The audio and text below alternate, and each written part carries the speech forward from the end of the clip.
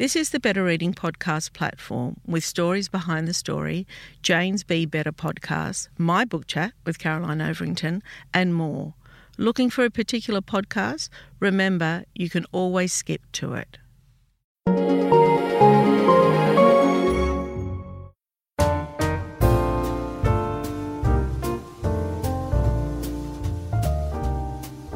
Welcome to the Better Reading podcast, Stories Behind the Story, brought to you by Belinda Audio. Listen to Belinda audiobooks anywhere, everywhere. Hi, this is Cheryl Arkle from the Better Reading podcast, Stories Behind the Story. We talk to authors about how they came to tell us their story. Avril Kenny, welcome to Better Reading. Hello, Cheryl. Thank you for having me. Yeah, I can't believe we haven't spoken before or met before. We haven't, have we? No, not really. I've done some of the lives on Better Reading, so it feels like we have. Yeah.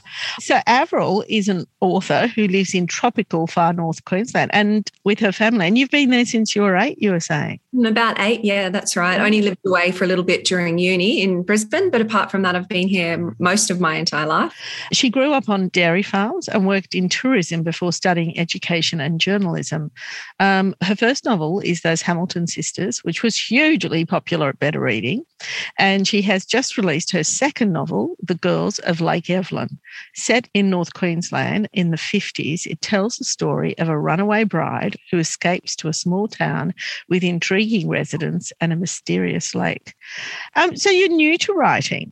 Oh, no, I've been writing. Oh, well, I'd made up my mind I had to be an author at 5. So I've been writing my entire life. It's felt like my life's purpose, and everything I did was always with that one eye on becoming an author. So new to publishing, though. New to being published. So this is my second novel now. So 2 novels in 2 years. So this still feels very much like newbie territory for me. Absolutely. So where did you grow up? So I grew up in Narooma on the south coast of New South Wales on a dairy farm, which had been our family for generations. Where I had grandparents just over the hill. My dad was the main dairy farmer on the property. So I had very much a stomping through cow pats kind of childhood. I didn't have a younger sibling for a couple of years. So it was very much not a lonely childhood, but a childhood with great expanse for imagination, where I spent so much time wandering around, and I was dad's girl. So I feel like that very much plays into who I am today and my love of time alone and using my imagination. And love of animals, I guess. What was a day like on a dairy farm for a child? Did you get involved in anything? I was my dad's little accomplice. So I would be, my mum, actually, I did give a little nod to it in The Girls of Lake Evelyn. I would be out of my cot by the age of 18 months at the crack of dawn and trotting off down the farm after my dad. So, and then I'd come home with my dad once the milking was done on his shoulders to cooked breakfast by mum. So I did actually put a big nod to that in the book, because my mum was always so delighted that I would climb out in my, cloth nappy hanging down between my knees, off down the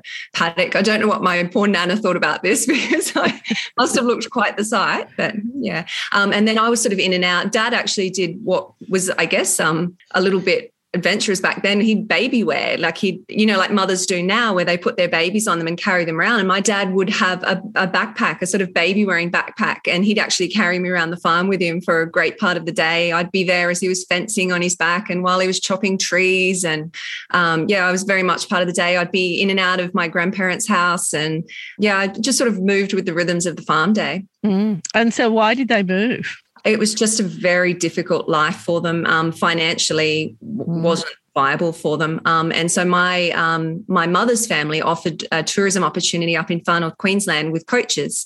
So they thought, well, we'll just move up for 1 year. So we left our family dog behind, and we thought we'll be back in a year. We'll just go up and make some money. And we've been here ever since. What was the tourism industry? What did you say it was? Driving coaches. So doing tours all around the region in far north. Wow. And so my dad was already driving big trucks to try and keep the farm afloat, and he'd drive at night time. And so he had, the license to be able to drive coaches. So, and then obviously my dad was able to bring in his love of storytelling because he was guiding tourists around. So it was a different job, but it was still dad out in nature, which is something he always loved. And I think that's where I get that from. And so at 8, that's quite formative, isn't it? Leaving, what you know and moving somewhere else. Do you have a memory of that and how that was for you? Absolutely. Yeah. One of my clearest memories is being in my classroom and the teacher saying, so Avril's leaving us and she's going to Far North Queensland and the place is full of crocodiles. There's crocodiles everywhere. You won't be able to swim. It's, very wild. And I thought we were leaving to some, very forbidding place. Yeah, I still remember getting off the plane for the first time and Mum said, we'll just get away from the jet engine. As soon as we get away from the jet engine, it'll be a bit cooler. We'll just get away from the engine. And no, we've never got away from the engine. It's just blazing hot. And we arrived in the middle of winter and it was still so hot, and I remember just sleeping with not even a sheet on and the fan rattling away. And it was a huge novelty to me and something that has very much impressed itself upon me. In my fiction, I have 2 sets of characters who arrive in Far North Queensland from a very different place. And that's something I was able to explore really well because that was my experience. And as you said, it was a formative time. Grew up in such a different place and then came to this enchanted land and something that was wrapped up with exploring and traveling through my parents' work. So, and what about the transition for school for you? Because that can be difficult at that age. Oh, yeah. So I had a lot of difficulties because they had a special type of writing in Queensland at the time and I didn't know it. And so I felt like I was behind and I'd always actually been a bright child. And then I felt I was about 6 to 12 months behind when in fact we're probably a bit ahead in New South Wales, I believe, with the curriculum. But I spent a lot of time off on the side doing this writing in these writing books, trying to get the Queensland cursive. So that was another experience for me. There was a couple of years there where I felt maybe a little bit like I was behind my peers. I feel that, kids that move around or even just move, that is, it's often a trigger for imagination. It's often a trigger to create your own world if there's some kind of adversity that happens to you when you're younger. And it doesn't have to be terrible, but it could be that you live on a remote property or that you've changed schools and you don't fit in. Do you think that was for you? Were you still thinking about reading and writing at that time? Yeah. So, to answer the first part, I think we lived in about 5 or 6 different rental properties and I had about 4 or 5 different primary schools. So we moved on and I had to deal with that, making new friends. And so there's that side of it, which definitely impacted me again with that, not loneliness, but a lot of time to myself. I then had younger siblings by that point, but just a lot of time. I would wander around whatever yard or house we had, daydreaming. I love talking like a soap opera out loud to myself. So we didn't have a TV growing up either. So a huge part of my life was reading and entertaining myself with my verbal soap operas. The other side has been that I've always, I guess, understood my own life through writing, through reading as well, but through writing. So I can't really remember a time in my life when I wasn't keeping a journal of some description or writing little stories, which were usually reflective of my current life. So it's, even through all those moves and upheaval, I was always trying to understand my life through writing. And so then did you guys finally settle into a home, like a longer term home? We did. And so when I started high school, we moved out here to this beautiful valley, which was mostly sugarcane. It had been a lot of fruit in earlier generations, mostly sugarcane though, huge mountains, a deep ravine with waterfalls and this idyllic creek. So once we moved out there, that really informed those growing up years for me because you were playing in the creek all the time and you were exploring all these areas and, growing up the sugarcane fires, which were literally just the paddock over and you would have the great flakes of, sugarcane ash coming over. And so I was able to bring that to life in those Hamilton sisters because that was the way I grew up in those, again, very formative teenage years. So with high schools in locations like that, was there a high school in the area? It kind of in like a regular high school, was it? No. There was a very old historic primary school, but I used to have to catch the bus into town to go to high school, which was where I met my husband on the school bus. Because we wouldn't get home until about 4:30 in the afternoon. It was this massive trek home on the bus, stopping at all these different high schools. And would you say that they were happy days? Oh, wonderful. Absolutely. Wonderful. So you found your feet in high school. Absolutely, yeah. And I was able to stay at the same high school and make friends that we still know today. And obviously then I met my husband as well. So, I can now look right back to those years and we've got those shared memories together. So, yeah, lovely. So tell me about what you did when you finished school that's led you to writing, because you've done a bit since being published. Is that right? I actually did 6 years of university all up. I started out wanting to be a teacher because, being very naive, I thought, well, I'll have lots of holidays and lots of time off. and short working hours like never. Right. Yeah. And I thought I would be good at teaching. I wanted to be an English teacher, but they didn't offer high school teaching in Cairns. So I thought, well, I'll be a primary school teacher because I can still teach a love of literature to children. And I thought, well, this will work well because my other abiding goal of my life had been becoming a mum. So I really thought, well, this way I can do both of those things. And I got 3 years into that degree. My husband and I then moved down to the University of Queensland, and I finished out with a journalism degree. So I changed track there. I felt it was very much seize the day. And when my husband and I, we hadn't actually been together since high school. And when we met, it was all this big flurry in a 3-month period of get together. And now we're going to move down to the University of Queensland. And I said, well, that's it. I'm going to do a Bachelor of, I think it was creative writing. And I didn't quite have the courage for that. So I thought, I'll do journalism, still trying to think strategically. I'll do journalism. And that way I can make a career of my writing, but I can also learn to be a better writer and become a published author. And then after that, I did a little bit of journalism, but I actually went to the dark side and did PR. So, oh, you did? Yeah, the other side, yeah. And so I came back to Cairns and did a lot of tourism PR and everything from writing brochures to itineraries, publicity for tourism companies. And when did you start thinking about writing a novel? Well, I actually wrote my first novel at 19 when I was still doing my teaching degree, a terrible novel, and it will never see the light of day. And my husband's the only one who's actually ever read that. And I gave that to him almost as a test when we got together in my mid-20s. I gave it to him and I said, well, you take this home and read it because you need to know this is what I'm going to do with my life. But actually parts of that novel will find their way into future novels. I do know that. But I had been writing all the time. So I would start a story, or I would do a short story, or I wrote poetry. I used to write my own poetry books and give them as gifts to my lucky friends and families. Wonderful. Yeah. No, I actually started writing in earnest my first novel when I had my first child. I would be heavily pregnant walking around the sugarcane farms, and the idea for the story first came to me. So we'd be walking through after work and this beautiful golden light would be hitting the really tall, sugarcane fields in flower. And I knew the main character, I knew what her happy ending would be, and I knew how that story would play out. So I sort of had that key idea.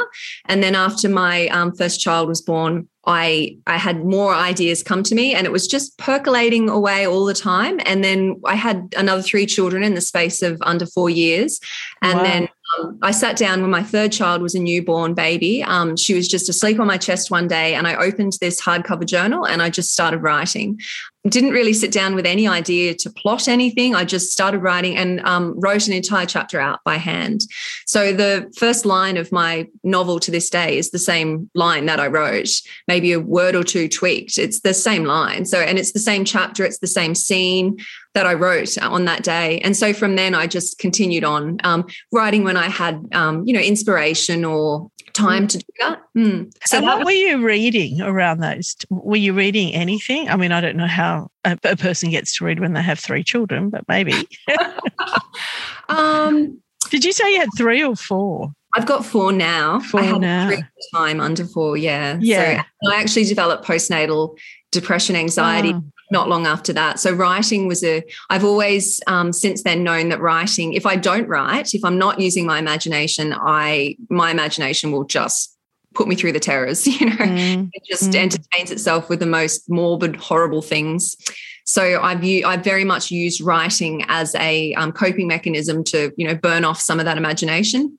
At the time, what was I reading? I think in my 20s, I loved anything set in England. I was reading Philippa Gregory novels. I always would come back and reread my L.M. Montgomery novels, Jane Austen, Georgette Hare. But I did read a lot of those kind of things back in those days. But yeah, I was very much into anything with a castle and some strong woman overcoming. Ready to pop the question? The jewelers at BlueNile.com have got sparkle down to a science with beautiful lab-grown diamonds worthy of your most brilliant moments. Their lab-grown diamonds are independently graded and guaranteed identical to natural diamonds, and they're ready to ship to your door. Go to BlueNile.com and use promo code LISTEN to get $50 off your purchase of $500 or more. That's code LISTEN at BlueNile.com for $50 off. BlueNile.com, code LISTEN. Millions of people have lost weight with personalized plans from Noom. Like Evan, who can't stand salads and still lost 50 pounds. Salads generally for most people are the easy button, right? For me, that wasn't an option. I never really was a salad guy. That's just not who I am. But Noom worked for me. Get your personalized plan today at Noom.com. Real Noom user compensated to provide their story. In 4 weeks, the typical Noom user can expect to lose 1 to 2 pounds per week. Individual results may vary. Talk to me about your postnatal depression. So it took the form for me of what they now call health anxiety, which in the old days we used to say hypochondria. Jane Austen's very good at sort of depicting that in her characters. It took the form of, I felt at any moment I would be taken away from my children. It was that weight of responsibility of having 3 children, all under primary school age, at home, being the sole parent at home with my husband. He's always had to work long hours as a structural engineer. And I think it was just the weight of responsibility. And it felt like at any moment I was going to die from some terrible cancer or something like that, that was just, the worst, most terrible story I've ever read was going to happen to me. And so health anxiety, it's a terrible anxiety because it involves checking behaviors and you need reassurance constantly from medical personnel. And so that's very time consuming and costly on a family, running to the doctor all the time and, going down the path of scans. And how did you identify it? So, I mean, it seems to me that with any kind of depression, but particularly postnatal depression, do you think some of it comes from fatigue? You probably weren't sleeping properly. You're exhausted. Do you think there's an element of that in there as well? Oh, absolutely. Yep. Yeah. I always breastfed all my children for a long time, and that obviously involves a lot of night waking. And so I was terribly sleep deprived. And even today, when I get sleep deprived, I know my anxiety will come up. So I understand enough now about it through cognitive behavioral therapy, which I've done a number of times now. I understand what the intrusive thoughts are. But at the time, when it first started happening and the anxiety would come up, you believe it. You think, well, that mole on my arm must be a terrible melanoma because that intrusive thought is so convincing. So now I can understand how to work with my own brain. But at the time, no, I believed all of the things. So there was quite a chaotic period of about 3 months where we actually moved in with my husband's parents and then with my own parents. They lived on the same street, which was wonderful. And we actually used their support to get through that because it was quite intense until I was willing to hop on that bridge of medication, which was with health anxiety, you can sometimes be afraid to take medication or anything. So I was afraid to take that step. So before I went on the medication, we used family support. And then once I was on that, the bridge of medication and was seeing a therapist for cognitive behavioral therapy, then it was very quick turnaround from there. And that was probably the worst time I went through with my anxiety because I didn't understand what it was. I just believed that, well, there must be something wrong in my body or my mind's trying to tell me, with this terrible foreboding that there's something wrong. Did you write about that in your journal? I definitely have. Yeah. I got a little bit into my character Plum in those Hamilton sisters. There was a lot more of that in the book, but we had to cull the book down. It was about 160,000 words. So before I submitted it for publication, I did cull a lot of that, but that's definitely something I have explored with my characters before, being something that I understand so well now. So were you writing when you were suffering postnatal depression? Were you writing fiction? Were those stories in your head as well, or you didn't have space for that? No. Well, I mean, I don't know which comes first. As I said, I feel when I'm not channeling my imagination, when I'm not using my creativity, it's like a superpower that, turns to evil or something. And I don't know whether that preceded it, that I was so occupied with the daily toil of children and I wasn't exercising. And I'm a fiend for exercise. I run. I loved, and that's another thing that's very helpful for me. So I wasn't doing any of those things that channeled that energy and creativity and imagination. So I don't know if that came first. If it was the sleep deprivation, it was definitely hormones. But when I got back to writing, then I knew I was on the way to recovery. So once I was able to start going for a run, and because I find when I'm in a period of anxiety, I close up. I go into the freeze mode and I can't leave my house. I have to just stay there and feel anxious, or, in that little tight ball. So once I can become expansive again and start running and start writing, then I know that I'm doing the best thing for me. Mm. Yeah, wow. I like how you're talking about it as well, because it is a subject that wasn't spoken about for so many years. I mean, more and more now I'm hearing mothers particularly talk about it, but it really had been a taboo, hadn't it, for such a long time? At the time of going through that for me, I'd recently read about celebrities such as, Brooke Shields and what she'd been through. And that was so important because it wasn't something I had known about relatives in my own family who had gone through it. My own grandfather, and they would go to their room and they would shut the door and they couldn't come out of their room. So I'd known about it, but it wasn't really something there was a lot of language for before that. But, even just your commonplace magazines would expose people willing to talk about it, and that gave you language to hook onto. Absolutely. And also to know that so many people have suffered it, so many. Mm-hmm. So when did you start writing the Hamilton Sisters, or at what point did you think that I think I've got a novel here? So it was the novel that I knew I knew I wouldn't be abandoning it. It was the novel I had to finish. It was the book I wanted to read, and I was going to write it the way I wanted to read it. Mm-hmm. I started writing about 2009 when my third child was born, and I turned 30 in a year later. And so I said, well, I'm going to be published by the time I'm 40. So that was my goal. I've got a decade. I'm going to finish this novel and be published by the time I'm 40. And so I just kept working on it whenever inspiration would come to me, and I could dream a scene for 3 months before I would sit down and write it. But then when I got to about my mid-30s, all of a sudden I realized that, I was halfway through a novel and there was still a long process of trying to get published ahead of me. So I really knuckled down at that point. I actually then had my fourth child, and even that wasn't enough to throw me off. I was really determined by that point, and I just dug in. And by about 2017, I had a manuscript to send out to my beta readers, so my early readers, who were people I had met.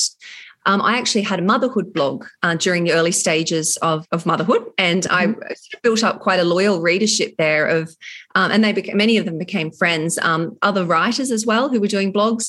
And many of them I actually used as my early readers with my manuscript, because I felt, well, they were people who knew my writing style and loved my writing style. So, and also I could trust them to be honest. So I sent out my manuscript, I'd send it out for 3 months to a reader. And then once I got feedback, I'd send it out to another one. It was sort of a lengthy process.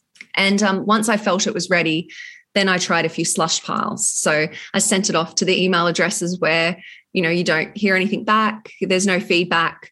And I thought, well, if this manuscript has merit, it's going to be picked up and it'll be the fairy tale Harry Potter story where, they'll be all passing the pages and saying, wow, it's the next big thing.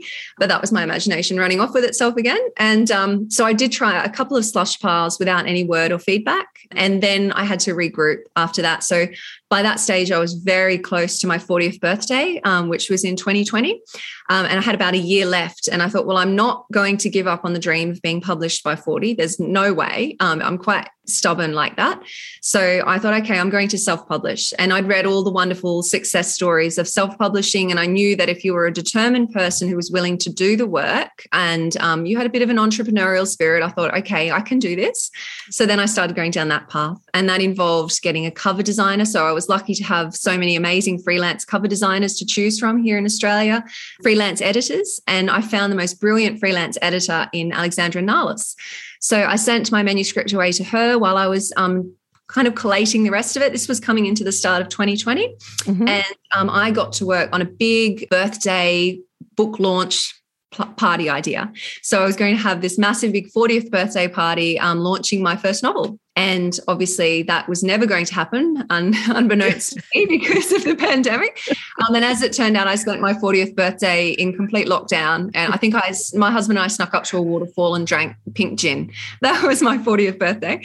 But yeah, so then when my manuscript came back from my editor, she'd wrote the most beautiful, heartwarming things about the story. And the first line that I could read on the preview of my email actually called my novel incredible. And that was probably the biggest moment for me it was the first actual validation or feedback I'd had from the publishing industry and from someone who, is so amazing. Mm-hmm. So when I read that was, I guess, the moment when I realized that maybe my dream was going to come true, take a different form, but come true.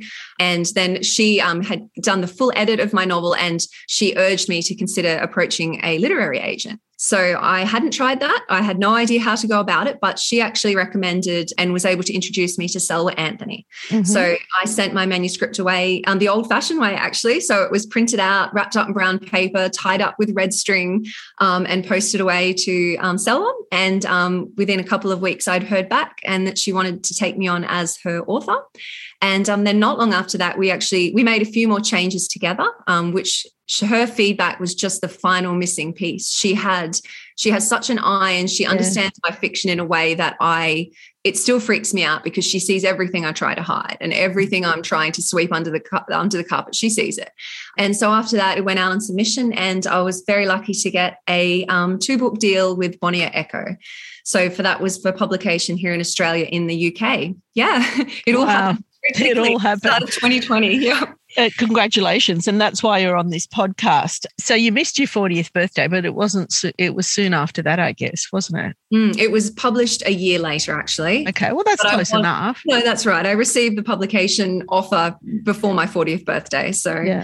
And did you know at the time that you were writing genre fiction, that where that space is for a book like yours? Did you know about that? No. As I said, it was 160,000 words long, and it included everything from mental health to women's issues to what I thought was a little bit of a literary flair. And, I was writing the book that I wanted to read. Yeah. And it still remains a book that I love to find on bookshelves in a bookshop. It had both landscape and women's issues. It had romance and some thrills in it. And not that I didn't really try to put it into any pigeonhole, but one of the first things Selwa, my agent, said to me was it's genre fiction. It's women's fiction. And, that was really wonderful to hear because I hadn't really thought of it as, she said it's commercial fiction. And I hadn't really thought of it as, as a story that would necessarily be wildly popular. I just knew that I was writing to the kind of reader who loves the books I love. No, it's beautiful. And so our audience, of course, responded so well to those Hamilton sisters. They love the story. And the book did well for a first book. That's not an easy achievement, as you probably know.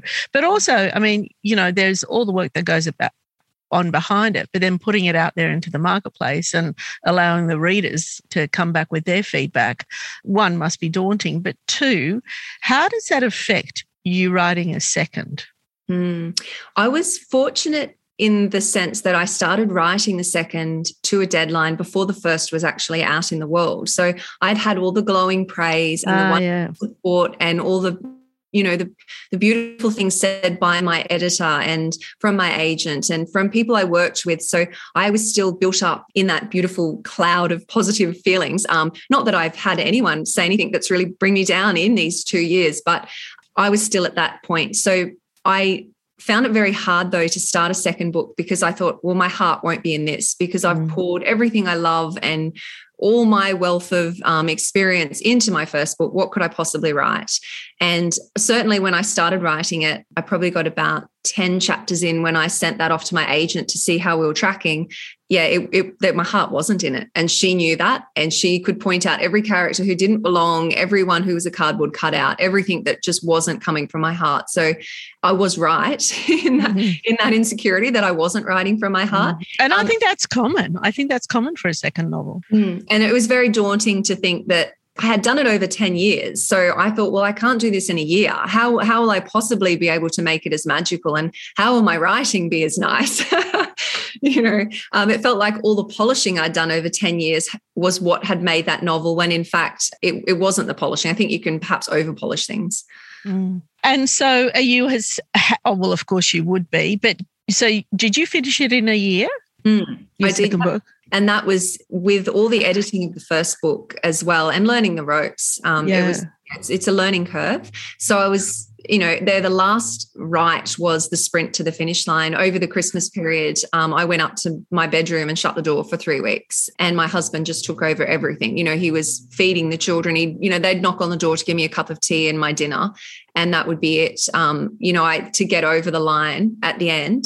So certainly there were moments like that. And I did actually, once I was into the story during the year, I found it so difficult to put it down and go back to edit the first book. I'd fallen in love with the second novel, and I didn't want to leave it. And I was so keen all the time to get away from the editing and back to the writing of the story. So that was really encouraging. Well, congratulations, Avril. You're hugely popular with a better reading audience. Those Hamilton Sisters is the first book, and The Girls of Lake Evelyn is the second. Thank you for your time today. I have enjoyed our chat very much. Thank you, Sarah. Thank you for having me.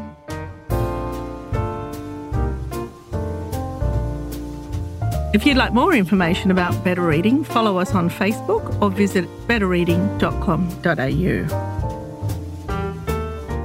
This podcast is proudly sponsored by Belinda Audio.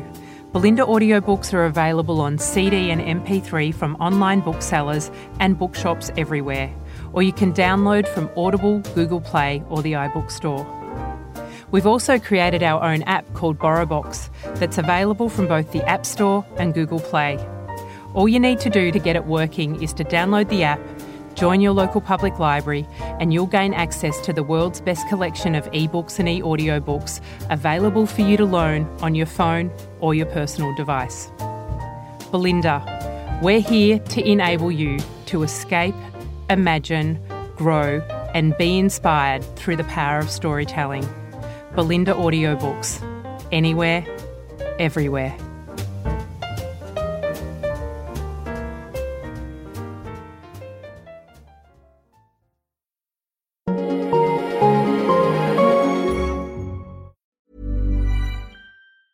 Even when we're on a budget, we still deserve nice things. Quince is a place to scoop up stunning high-end goods for 50 to 80% less than similar brands.